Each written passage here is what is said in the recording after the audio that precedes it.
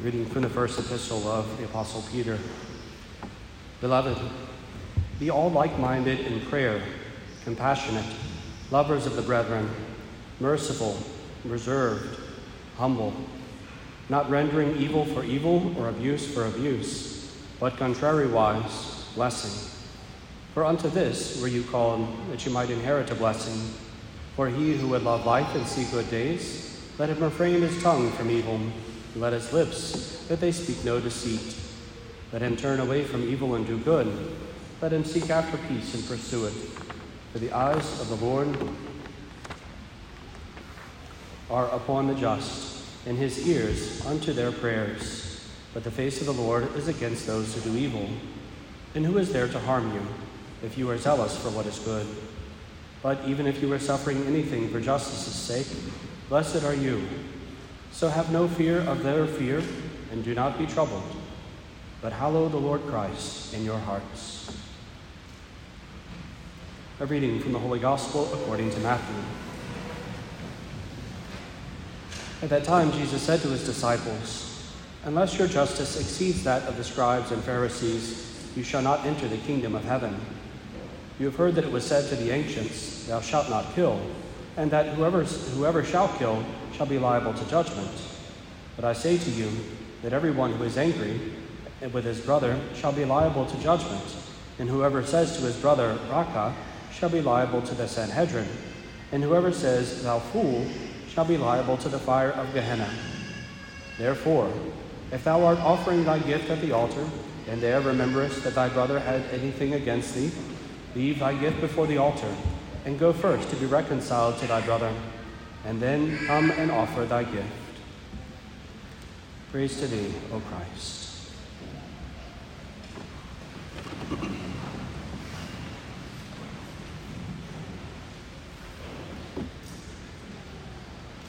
On this fifth Sunday after Pentecost, the tabernacle candle in the church burns this week in loving memory of John Tai Nguyen. The second collection this weekend is for our building fund. This week, and this week only, the Tuesday evening Mass will be in English. It will not be traditional Latin Mass. Will be offered for the end of abortion, the usual intention for the second Tuesday of each month. Again, that's just this Tuesday. Next weekend, next Saturday, in fact, we'll celebrate the Feast of Our Lady of Mount Carmel. We'll have 8 o'clock Mass in English and the Latin Mass at 10 a.m.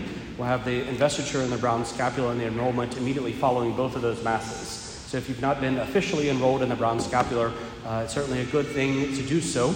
So we'll have those. You can simply come forward to the rail, come forward to the front immediately following those Masses for those enrollments and blessings. If you've not already done so, we've got some Corpus Christi pictures on our parish website homepage. We've got some more that are coming that will be soon added to their number. And so it was a beautiful celebration. If you weren't able to make it, certainly a fitting celebration. Hopefully we did to honor our Lord, and we pray that we'll continue to increase in that solemnity next year for that great feast. I would encourage you also to stop by in the vestibule of the church in the back near the used bookshelf to look at the Adoration Chapel sign-up sheet. Again, we are blessed, tremendously blessed, to have our Adoration Chapel. And although it is not perpetual adoration, it is certainly a number of hours during the week, which is a source of much grace for those who go to pray there, but also for our parish, being able to have that adoration of our Lord be so present on our campus. And so we are, of course, looking for more committed adorers, those who can commit to a particular hour each week to come to spend with our blessed Lord in the sacrament. So we've got those times available in the back of the church. And also, if you can't commit to a particular time every single week, we do certainly have need also of substitutes. So when someone is sick or out of town and these kinds of things, to be able to have someone who can fill in from time to time certainly would be a blessing. So if you feel called in either of those manners, I invite you to the table in the back immediately following Holy Mass.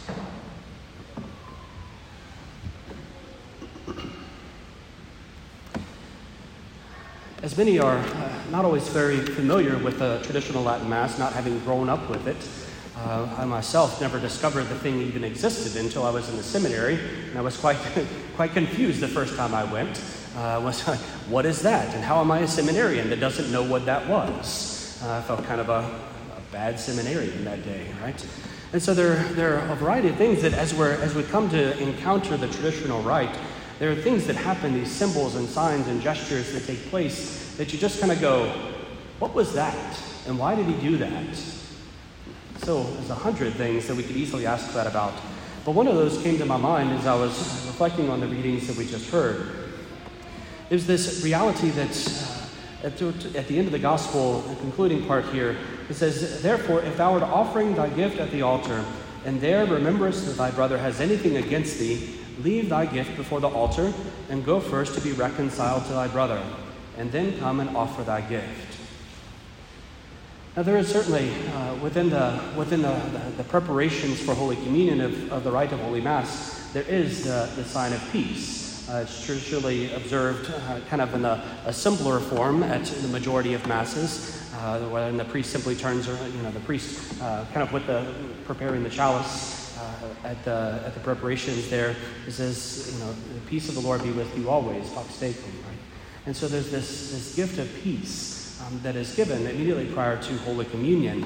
But in the fuller sign, certainly there at a solemn high Mass, the priest receives it from the chalice, and it passes it on to the deacon to the subdeacon to the MC, and it goes down and it kind of trickles down through the rest of the congregation, this kind of simple gesture of a sign of peace. But that fuller sign of peace is not always present. In fact, I've only been part of it on a few occasions taking place at solemn Masses.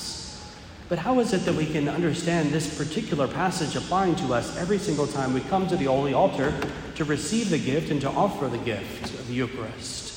And I would suggest to you that it's in the second Confiteor that we celebrate here. Again, this was a normative practice in so many places. It was kind of set aside as one of the obligatory rules, but something that has been retained here and can be retained in those places where it was traditional to do so. The second Confiteor. So immediately as the priest has received the body of our Lord and then receives the blood of our Lord, their servers come to the side and they get the patens and they come over, they bow down on the top step, the predella, there before the Lord in the Eucharist. They make the second Confiteor. And the priest then turns around to his right. And here's one of the questions that people ask: why do you only bless the one on the right? Right? So the priest kind of turns around and says, "Misereatur tuae omnipotens Deus, divisis praxis tuae spiciducat te, ad vitam aeternam, amen, indulgentiam, absolutionem, remissionem, etc., etc." So we do the Misereatur and the Indulgentiam. So we do it at the very beginning, right? So we have the Confiteor and the Misereatur and the Indulgentiam. And then we have it again right there at that moment. And the simple fact is that the priest, as he is turning, it seems as if he's only blessing the one on the right side. But in fact, he is blessing not just the server on his right side, he's blessing the one on the left side, and he's blessing every single one of you good people as well. And it's for this reason of preparing our hearts as we come to the holy altar. You see, the reality is that in the traditional Mass, the understanding is, of course, that as one makes the Confiteor, it is a verbal expression of the sorrow for our sins. And as the Misereatur and the Indulgentiam are then prayed over the individuals, so all of you together with the servers at the beginning as well as immediately prior to Holy Communion, it is an absolution. It is a remission of venial sins. And this is part of the richness of what the Church offers to us. As she comes and she brings us these gifts to be able to nourish our souls, to allow us to receive well and worthily. The simple fact is that the second Confiteor was added in. We can think of it somewhat in practical terms as well as theological terms. The fact is that anytime Holy Communion is about to be received, the Confiteor, the Misereatur, and the Indulgentiam are normative to be said. So whether one is here for the whole Mass and does it, if one can slip in somehow, after the prayers at the foot of the altar, but they come in for Holy Communion, or if it was normative that communion would be received outside of Mass, you just do it after Mass. And so this is, again, a lot of random facts here about the traditional Mass. That it was not always the case that one would receive Holy Communion during Mass, as we understand now. Back in the good old days where we had lots of priests, on Sunday morning you would have, the bell would ring, Father would come out, he would start Mass, he would finish Mass, And then, they'd come back and the bell would ring, and other priests would come out and do Mass, and then you could come up, and the priest who just finished would come down to the altar and give Holy Communion out to distribute, and while the other one was beginning Mass. And so oftentimes in many places it was a flow where Mass would be happening pretty much continuously at the Holy Altar, but then it's, before or after one would come and to receive the sacrament. It was part of the kind of liturgical movement of the 20th century that really emphasized the reception during Mass itself. But as I may have mentioned before, there's not actually a rite of communion for the faithful in the missal at the altar. It simply says the priest receives communion and then he purifies the chalice. Everything else of Holy Communion for the faithful, as well as for the servers, has to be here in the mind of the priest. Because so frequently was Mass just a low Mass, where Father simply did the Mass by itself, that they essentially just kind of cut it out of the book.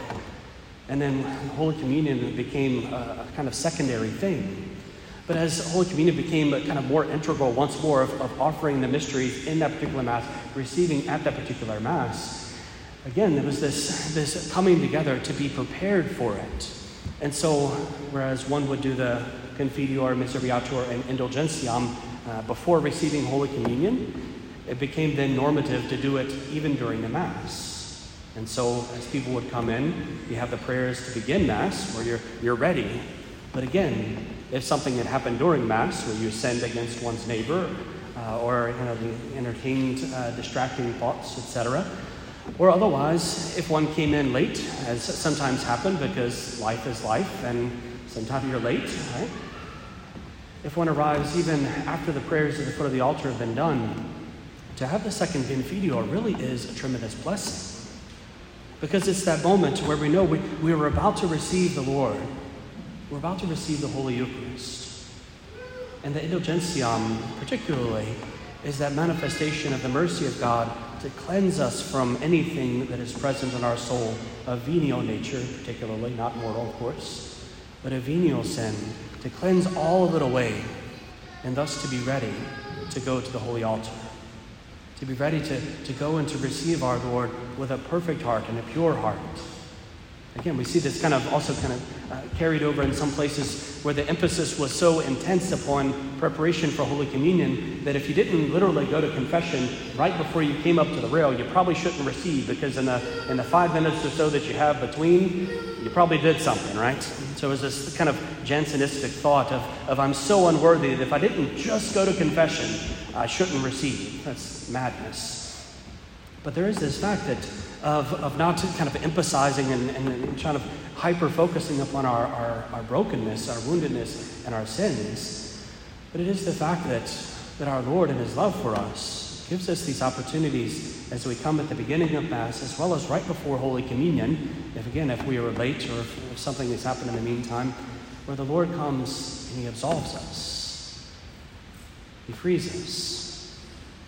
So that, again, to be able to receive worthily and well. And this is the gift of this passage, this reminder to us that as we come to the Holy Altar, it is for us, as we remember these things, particularly at the moment of those absolutions at the beginning and prior to Holy Communion, it's a place for us to acknowledge our sins in both places and to continue to implore our Lord in his goodness and his mercy, and to know that they will come in abundance. This is one small piece, one simple thing where it seems as if Father just turns around and blesses one of the servers and ignores the other. But it is far more. It is a sign of love for every one of you. It is a sign of the Lord's love for us, who in his goodness desires purity of our hearts so as to receive every grace in store for us. And there are many in store, which he desires to give to us. And so let us indeed recognize this gift of mercy, to turn to the Lord in his goodness, to implore him, and to receive.